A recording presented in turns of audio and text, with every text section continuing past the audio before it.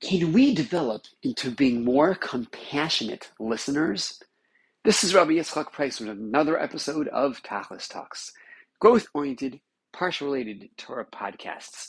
We are up to the Torah portion of Chukas, but before jumping into the parsha-related message, our last commercial announcement for this year's fundraising campaign, our online once-a-year very significant fundraising campaign, cincykolel.org, C-I-N-C-Y kolel, K-O-L-L-E-L.org. Go to cincykolel.org, and you should be able to find the campaign page there. If you are doing this around July 6th and 7th, it should be up there and live. If it is not, pre or post that, you can always go to the donate page or reach out to me directly, and we can talk about how to have your pledge go towards this campaign. Much appreciated whatever you do, and it is a matching funds campaign, very significant fundraiser for the Kollel, which is basically the source to Tachlis Talks and so much other Torah media, Torah classes, and Torah growth here in Cincinnati and far beyond. Last commercial, again, cincykolel.org, or reach out to me directly at tachliscoaching@gmail.com. And back to our previously scheduled program, the Parsha of Chukas. And the Parsha of Chukas contains the rather detailed and rather mysterious laws and guidelines of the Para Aduma, the red heifer, the red cow whose ash is utilized in a very specific formula that will be the antidote to impurity, transform a person back into the state of tahara, of purity, that will allow returning to the Beis HaMikdash, to the temple, or to be involved in various aspects of sanctity. The exact elements of the para aduma, of the red heifer, and the more sublime concepts of impurity and purity, not for today's podcast, but I want to look at one aspect of the very particular reality of the complexity of para aduma, in the fact that this is the one law that is being described by the Torah as Chukas HaTorah, as the ultimate statute, the ultimate decree of the Torah, is described as the one mitzvah that even King Solomon, Shlomo HaMelech, wisest of all men, said, there is an element of this that is beyond me, at least a sub-piece of the details of the ritual of Para Aduma that he described as Rachoka Mimeni, as far, it's beyond my grasp. Shlomo HaMelech could not understand this.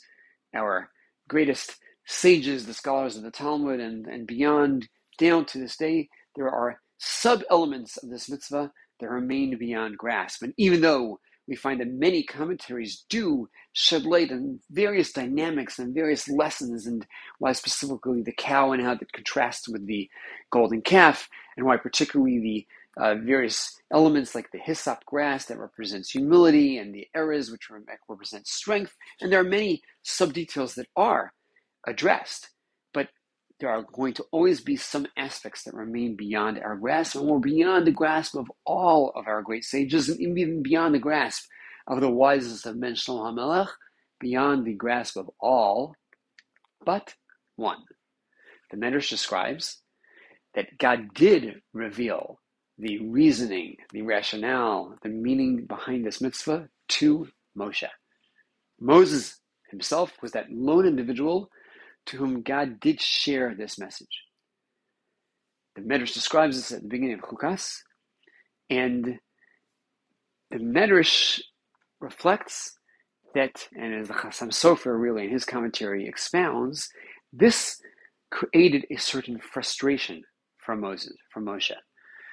The Chassam Sofer describes that there is a curious translation in the first verse of this parsha, really the second verse, when it talks about Chukas HaTorah, the statute of the Torah, that the Targum, the most significant ancient Aramaic translation, most authoritative translation of the Torah, translates the decree of the Torah as Gzeiras Oraisa, as the decree of the Torah, but the word Gzeira, a term that is often associated with something troubling, as opposed to maybe a takana, that is a rule that's there to establish and to better and to develop. A gzeira has a nature, that word has a nature of of troubling and difficult and challenging.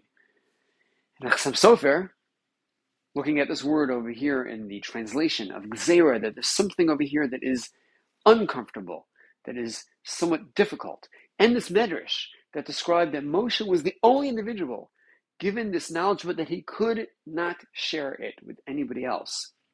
Chassam Sofer, a fascinating, very short piece, describes that this created a very painful angst to Moshe Rabbeinu, to Moses. Moses, our ultimate teacher, was so pained by the fact that he was given a Torah truth that he could not share, that he told God, I'd prefer not to know than to know and be unable to teach. Much as the ultimate gift to Moshe is the grasp of Torah, and certainly most of what Moshe knew, he could not share with most people. It would have been the grasp, beyond the grasp of most. He had the understanding, the profound understanding, the depth in Torah that outside maybe the core students and people like Joshua, Yehoshua, his primary disciple, there were many, many aspects of what Moshe grasped about Torah that he could not share with many, many people. But all those details, at least he could turn over to Yehoshua, to Joshua, and perhaps to Aaron, his brother, Aaron's sons. But the fact that here I'm given a piece of Torah knowledge that I cannot share with anybody else, that Moshe found painful. Chassam Sofer's terminology is almost shocking when he describes that Moshe was describing the pain, the frustration, this angst as something I wish I didn't know. I wish I did not have this truth that I now have to contain within myself and not share. The Talmud describes the desire of the cow to nurse its child as being more than the child's desire to nurse from the cow. And this is probably true beyond the cow world as well. In the world of human beings, good chance a mother wants to mother more than the child wants to be mothered. And it used this metaphor for the teacher who wants to share with the student even more than the student wants to learn and take from the teacher. And the ultimate teacher, Moshe, had this angst, this frustration. Message for those of us who haven't been granted by God some piece of information that we have no right to share with others. And odds are, whatever we know, we can be sharing with others, and our teachers, whatever they know, they can be sharing with us, or at least with some of their disciples.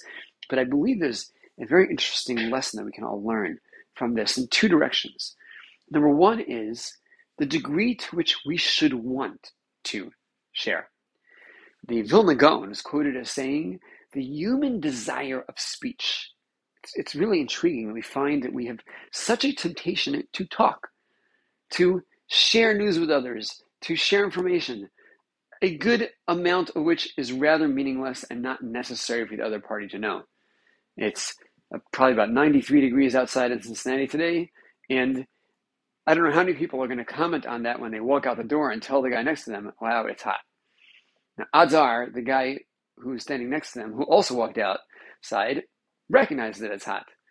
Or if, as each person is commenting on the weather to somebody else who's fully cognizant of the weather, it's a human desire to be able to share and to connect through words.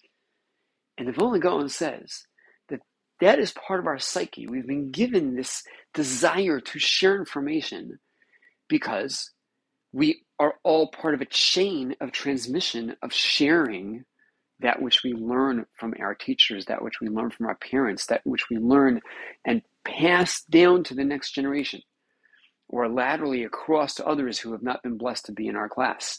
So if we all have the capacity to share words, even if those words be rather meaningless, it's because we have the capacity to share words which are meaningful. We have the capacity to tell others about, hey, a great Tachlis Talks podcast I heard, or about a great fundraising campaign going on in Cincinnati, or about a great word of Torah that I heard in some context, and tell that over to somebody else, share it, pass it down the chain. That is a human desire. We should all have that desire. A Moshe represents the one who naturally is a teacher, who recognizes I have the capacity to share with others, I want to share with others, but we should learn from that. We should all have the desire to be sharing meaningful words. And when we hear a great Torah thought, great Torah concept, we should be wanting to share that in the right time, in the right space. You heard a great sermon. Don't schmooze about that during the services with somebody who happened to have missed the sermon and he came in, and don't interrupt the davening, the prayer going on around you, but at the Kiddush. Hey, I realize you missed that. You want to hear this great thing the rabbi shared. Or at the Shabbos table, after the services. Or when schmoozing with a friend during the week. Find opportunities to share that which is meaningful. Have a desire to be sharing that which is meaningful, and then find those opportunities to do that sharing. That's number one. Element number two, in the other direction, is that we should realize that when one does have that desire to share, if I am a legitimate recipient of that information, somebody really would like to share some good news. Somebody would like to share a nice Torah thought.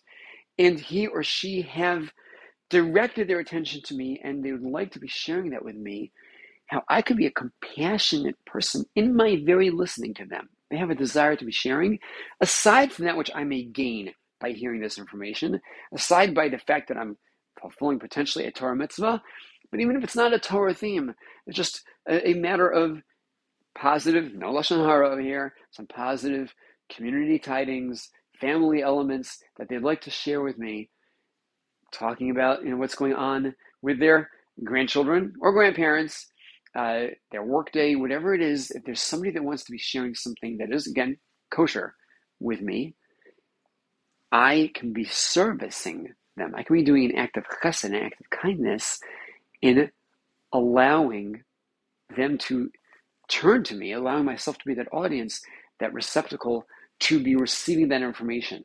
There is a desire they have. They're that one that wants to be providing the information. I'm doing them a service by listening. It's, in a sense, a very easy mitzvah. It can cost us nothing. It can take no physical exertion on our part, but it might take some mental exertion. It might take some patience. It might take some willingness to be attentive when in our world I have so many other things that are distracting me and pulling at my time. But the very act of listening can be a great act of kindness. It can be facilitating that other person's release that they want to be sharing this information.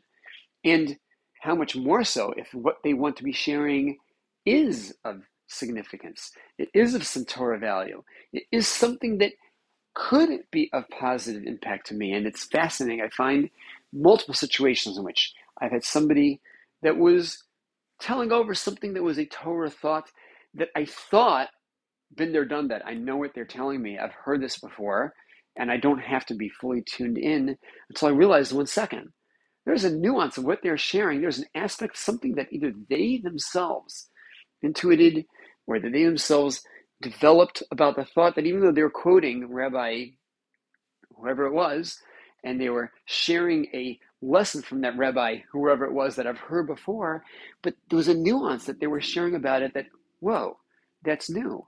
Or they added another piece that I had not even heard in that original source, perhaps. So, number one, even if it's not particularly important information, as long as it's kosher information, it's worthwhile and appropriate for us to be attentive, and we could be really allowing that person a significant favor in that release. They would so much want to share that we're allowing them to do so with us. And number two, we may actually gain by that listening that we are doing, providing them that the chesed that we think we're doing may be a chesed may in itself be a kindness to ourselves. Pulling back over here, this lesson in the information that Moshe is given, that he finds a frustration in not being able to share. Number one, realize how important it is to want to share. So important to a Moshe that he's ready to say to God, I would rather have forfeited the opportunity to glean this knowledge than to have the knowledge and not be able to share it. By the way, a quick aside, what it means also to have the willpower to not share if it's not appropriate to share. When given information that is meant to be private, and for whatever reason this is the case, that God is deeming not to be shared beyond Moshe, then Moshe can now go the rest of his life. And by many understandings, this law of the red heifer, of the parah adumah, was taught even before the Ten Commandments. we're at a place called Mara, and we're given a few mitzvahs very soon after our exit from Egypt. According to one understanding, Para Aduma is part of that list. So he's had this piece of information for 40 years, and 40 years of his constantly engaging with his disciples and holding back, not sharing that information. So that's another important tachlis lesson, that sometimes if we have information that's not appropriate to share, having the willpower to not do so is itself a great lesson. And the last part, that our recognition that when somebody is wanting to share information that we either think, hey, I don't need this, not important for me, or it is important, but again, I particularly don't need this, it's redundant, the value in our listening, and that we're doing an act of kindness. And through that, we may at times find ourselves actually ending up having learned something that we otherwise might not have known. And on that note, I'm going to thank you all for being the audience that allows me to be sharing, allows me to have the inspiration to find that which to share, and would love to hear your feedback. Happy to be on the receiving end to let you share your comments, your questions, your thoughts on other topics you'd like to have us address, and looking forward to opportunities for all of us together to continue to grow toward the goal of reaching our tachlis.